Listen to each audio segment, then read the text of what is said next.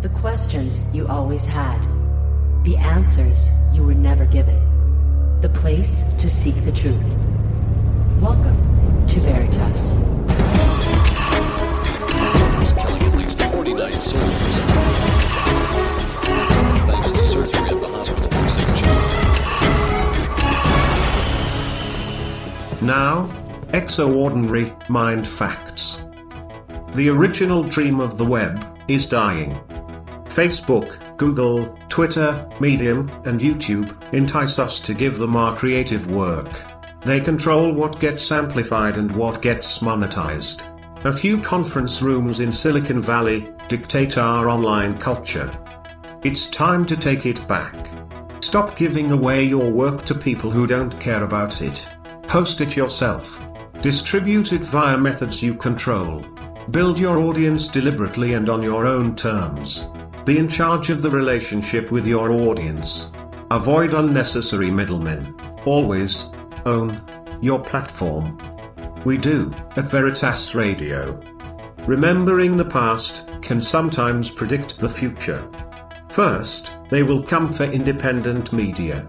Then, they will come for independent thinkers. And that is you. Now, on to this week's Veritas interview. I'm Exo. Good night. Tonight, we discuss the Rendlesham Enigma. The Rendlesham Forest incident is the most intriguing and best documented UFO case in the world, and is second only to Roswell, New Mexico, in terms of name recognition. However, in truth, it is a far more significant event than Roswell. There is scarcely no other UFO case anywhere in the world which can boast such a large number of apparently highly credible witnesses on two separate nights, or such a wide variety of supporting evidence that includes physical traces and confirmation by two Air Forces, the United States Air Force and the Royal Air Force, an official memo confirming the events written by a high-ranking USAF officer, a real-time tape recording made during the second night of the sighting by the same Air Force officer, and many more. Tonight's discussion includes witness, experiencer, and a first responder, and ultimately investigator, who will share his experience about the investigation of a craft of unknown origin located just outside Royal Air Force Woodbridge, England, in December of 1980, where his team was the first responders in the investigation of the craft. This case became to be known as the Rendlesham Forest Incident, and is the most documented account in military history. We'll also discuss findings associated with the 7 sets of coordinates deciphered from the pages of the binary code that Jim Penniston claims he received during the Rendlesham incident. Greetings, I'm your host, Mel Fabregas.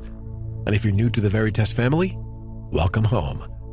To listen to tonight's full interview and all of our material, just click on the subscribe button. And don't forget to visit the Veritas store for MMS, hemp oil, pure organic sulfur, and much more. And if you want to get in touch with me, want to be a guest on this radio program, have a guest suggestion, or have feedback, just click on the contact button of our website at veritasradio.com. And to discuss this most important case, tonight's special guests are retired U.S. Air Force Security Forces Staff Sergeant Jim Penniston and alternative history author Gary Osborn. They have both co-authored the new book titled The Rendlesham Enigma, which will be out in a few days, maybe a couple of weeks. You can pre-order right now. And we have a full bio right on our website. And I'd like to welcome Jim Penniston and Gary Osborn. Hello, Jim and Gary, and welcome to Veritas. Hi. Hello, Mel. Hi, Mel. My pleasure to have you on. And Jim, as we discussed offline, we discussed this, you and I, many years ago, and I'm glad that finally we get to have you back. And Gary, you are co-authoring this new book. I believe it's a supplement to what we already have discussed in the past, but you're adding a lot of new information, so I'm very curious to discuss this. But for the people in our worldwide audience that might not be aware, and I really doubt it, might not be aware of the Rendlesham incident, why don't we give a synopsis as to what happened? Well, the air bases, there's two twin air bases, 3 miles apart, and they were located about 60 miles northwest of London. England, and it was during the Cold War, around 1980. And what happened was we were working a midnight shift, and I responded to a call from our Central Security Control to contact two airmen out at the East Gate on the far perimeter of the base. And when I responded, I found two very agitated and excitable people. And I talked to Sergeant Steffens, who was the And this senior- is when, Jim? This is exactly when? December 26, 1980. Oh, boy, I'm going to get into talking about it, Mel. I'm sorry. Sure. And this was at midnight. This was at midnight, Jim, wasn't it? Yes, it was around midnight. Do you want me to? Yeah, please dive in. Okay. Yeah, so after I arrived there and I was talking to Sergeant Steffens, says, "What's going on, bud?" And he says, pointed over to the Rendlesham Forest area, which is a wooded area adjacent to the east gate of Woodbridge. And I could see, flickering light inside the forest. And then I could also see a dome of white light over it. So it looked like, to me, maybe something was on fire. And I says, so my next question to Bud was, did you see a crash? And he goes, it didn't crash. He said, it landed. I says, well, that's impossible to land there in the forest. I mean, no aircraft could do that. And so I asked him repeatedly. I said, did you see a crash? And he goes, it didn't crash, Jim. He said, it landed. And it just did not make no sense what he was saying. So I went to the direct line we had at the East Gate, which law enforcement desk passed me through to the control center. And I talked immediately when I talked to them. I had like 5 people on the line. I had the security controller, Sergeant Coffey. I had Sergeant Dillard, the comm plotter. I had Master Sergeant Chandler. He was the flight sergeant. I had Lieutenant Brand, and I thought this was an awful lot of tension for just one phone call. And I said to him, I said, it appears to be an aircraft downing out in the East Gate area by Rendlesham. And immediately when I said that, I had one of the controllers, Sergeant Coffey. He was contacting Eastern Radar, London Radar, Bentwaters Radar, and, trying to find out if there was anything to what I was saying. And he came right back in about, a few minutes and said that we had a aircraft, a bogey, on radar, but we lost contact with it 15 minutes ago over, the Woodbridge base. So at that point in time, it made complete sense that we had an aircraft downing. An emergency situation did exist from that point on. I took over operational command at the East Gate, and we got permission from the wing command post, who was in contact with the base commander, Colonel Conrad, and we got permission to deploy off base. Myself and 2 other airmen, a security airman and a law enforcement airman.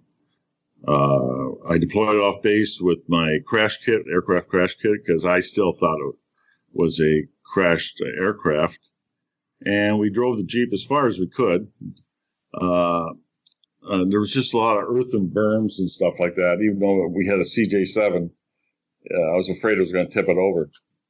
And once we got as far as I thought we could go, we were also experiencing radio difficulties, which was unheard of at that point. And so Airman Cabanza, the security airman, I decided to leave him there by the Jeep, and we can use that as an entry control point for the, responding emergency forces like fire department, medical, the crash team, all those other people that would be able to funnel through that area.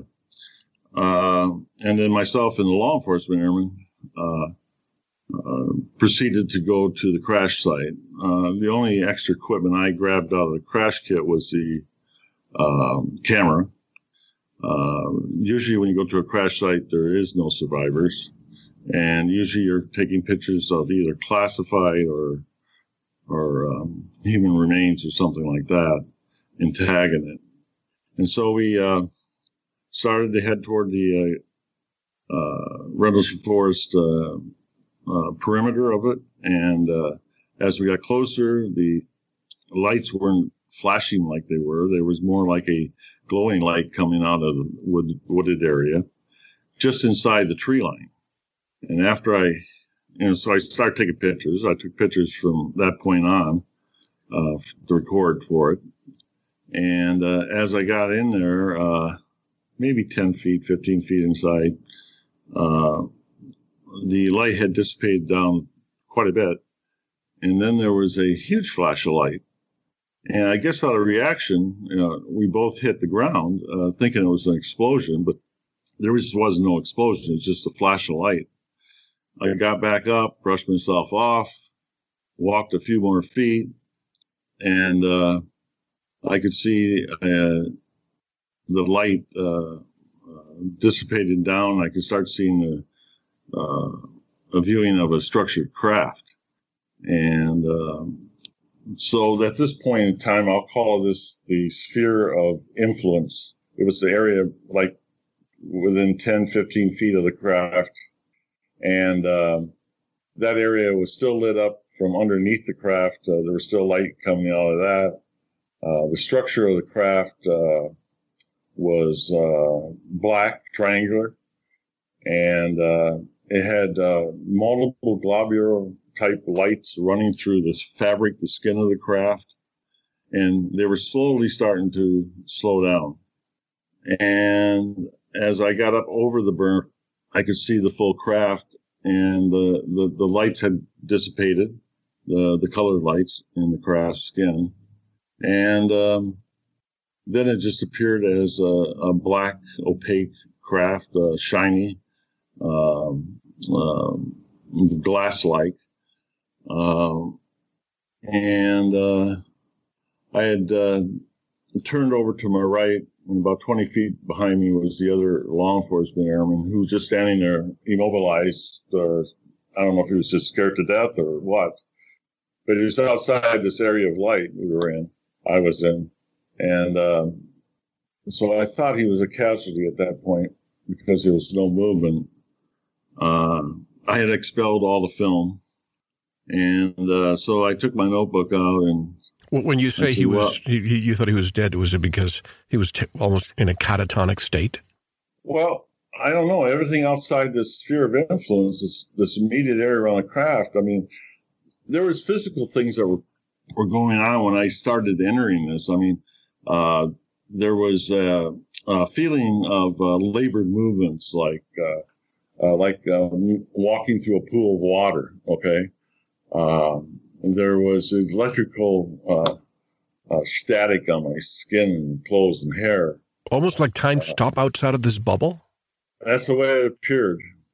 Looking back in retrospect, that's the way it appeared for sure. Yeah, it looked like there was something that was caused by this technology that I can't explain. And what happened next? Well, anyway, as I started, figuring that, well, maybe I might have survived this. I knew at that point in time it wasn't an aircraft crash, obviously. So at the hopes of hearing that Central Security Control would hear me, I initiated a helping hand situation, which is a security threat that could affect the operational resources of the base, priority A, priority B, priority C resources.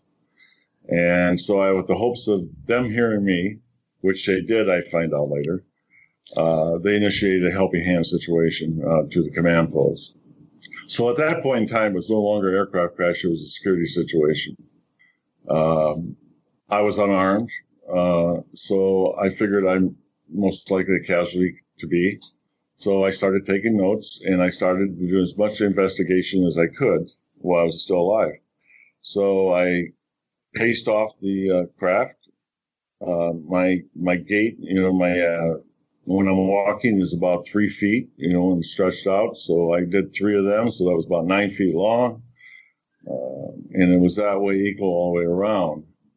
I started looking for, it was probably 6.5, 7 feet high. I'm not exactly sure because it was sitting in between two berms of earth in a forest. It was levitating, right? Well, it was fixed on the ground. It looked like somehow. Matter of fact, it brought my curiosity up. I did go ahead and look underneath it, and all I could see is light coming down from the craft itself, white light, or yellowish light.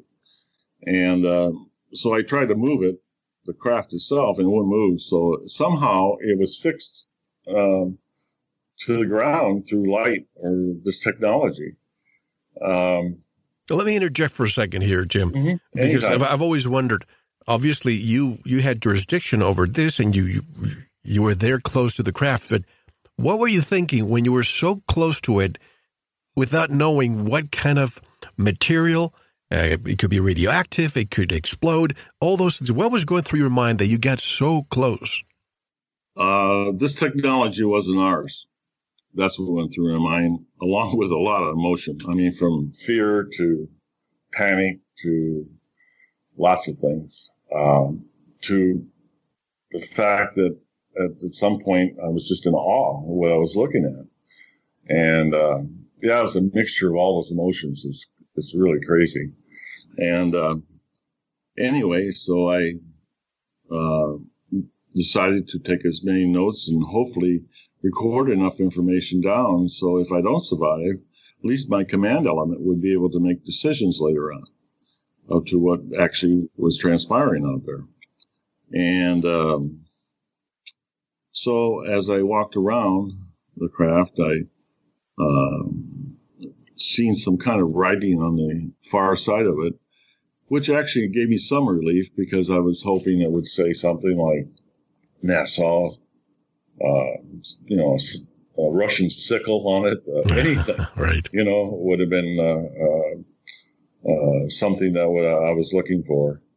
And when I got around to it, I did not see normal markings on the craft itself. I seen like pictographs, symbols that were etched into the fabric of the craft, which I found fascinating. These measured these symbols about 3 to 4 inches high.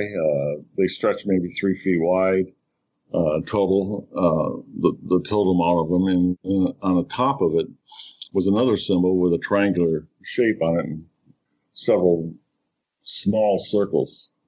And folks, you can see those glyphs on the promotional image and in the book cover as well.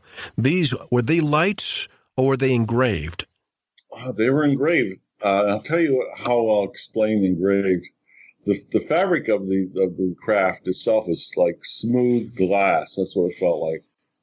And when I ran my hand from the smooth glassness of the fabric to the actual glyphs, it felt like going to a fine grade sandpaper. That's what they use. So that's why I used the term etched. And so I checked those out and recorded them down in the notebook. Continued to walk around, do a 360 examination of the craft itself, and I was on my second turn around the craft, and I stopped at the glyphs again, and as I looked at them, I started touching them then, and I reached up and I touched the top symbol with a triangular shaped one. And there was a flash of light where I could not see. It was just pure white, blinding light. I don't know how long my hand was on there. I can't imagine too long. And I just sort of got my senses back, and I just lifted my hand back off, and the light was gone. And it was, and I had, at that point in time, I had these ones and zeros flashing through my head. And the thing it wasn't light because I had my night vision. Usually night vision from something that bright would take your eyes to adjust again 30, 40 minutes maybe. I had complete night vision even after I touched it. So I don't know what kind of technology it was. Thank you for listening. To unlock the full 2-hour interview, including video formats, downloads, transcripts, exclusive articles, and more, subscribe to Veritas Plus now. Gain access to our entire archive dating back to 2008. Just click subscribe at veritasradio.com. Because you don't want to believe, you want to know. Subscribe now. To listen to the rest and all of our exclusive material, proceed to the Veritas Plus member section, or join the Veritas Plus family by subscribing. Click on the subscribe button at veritasradio.com. Don't forget to visit the Veritas store for focused life force energy. Get a 15-day free trial today, with no credit card required. And if you want to get in touch with Mel, want to be a guest on this radio program, have a guest suggestion, or have feedback, just click on the contact button on our website at veritasradio.com. Now, proceed to the Veritas Plus member section or subscribe to listen to the rest of the interview. You don't want to miss it. Because you don't want to believe, you want to know.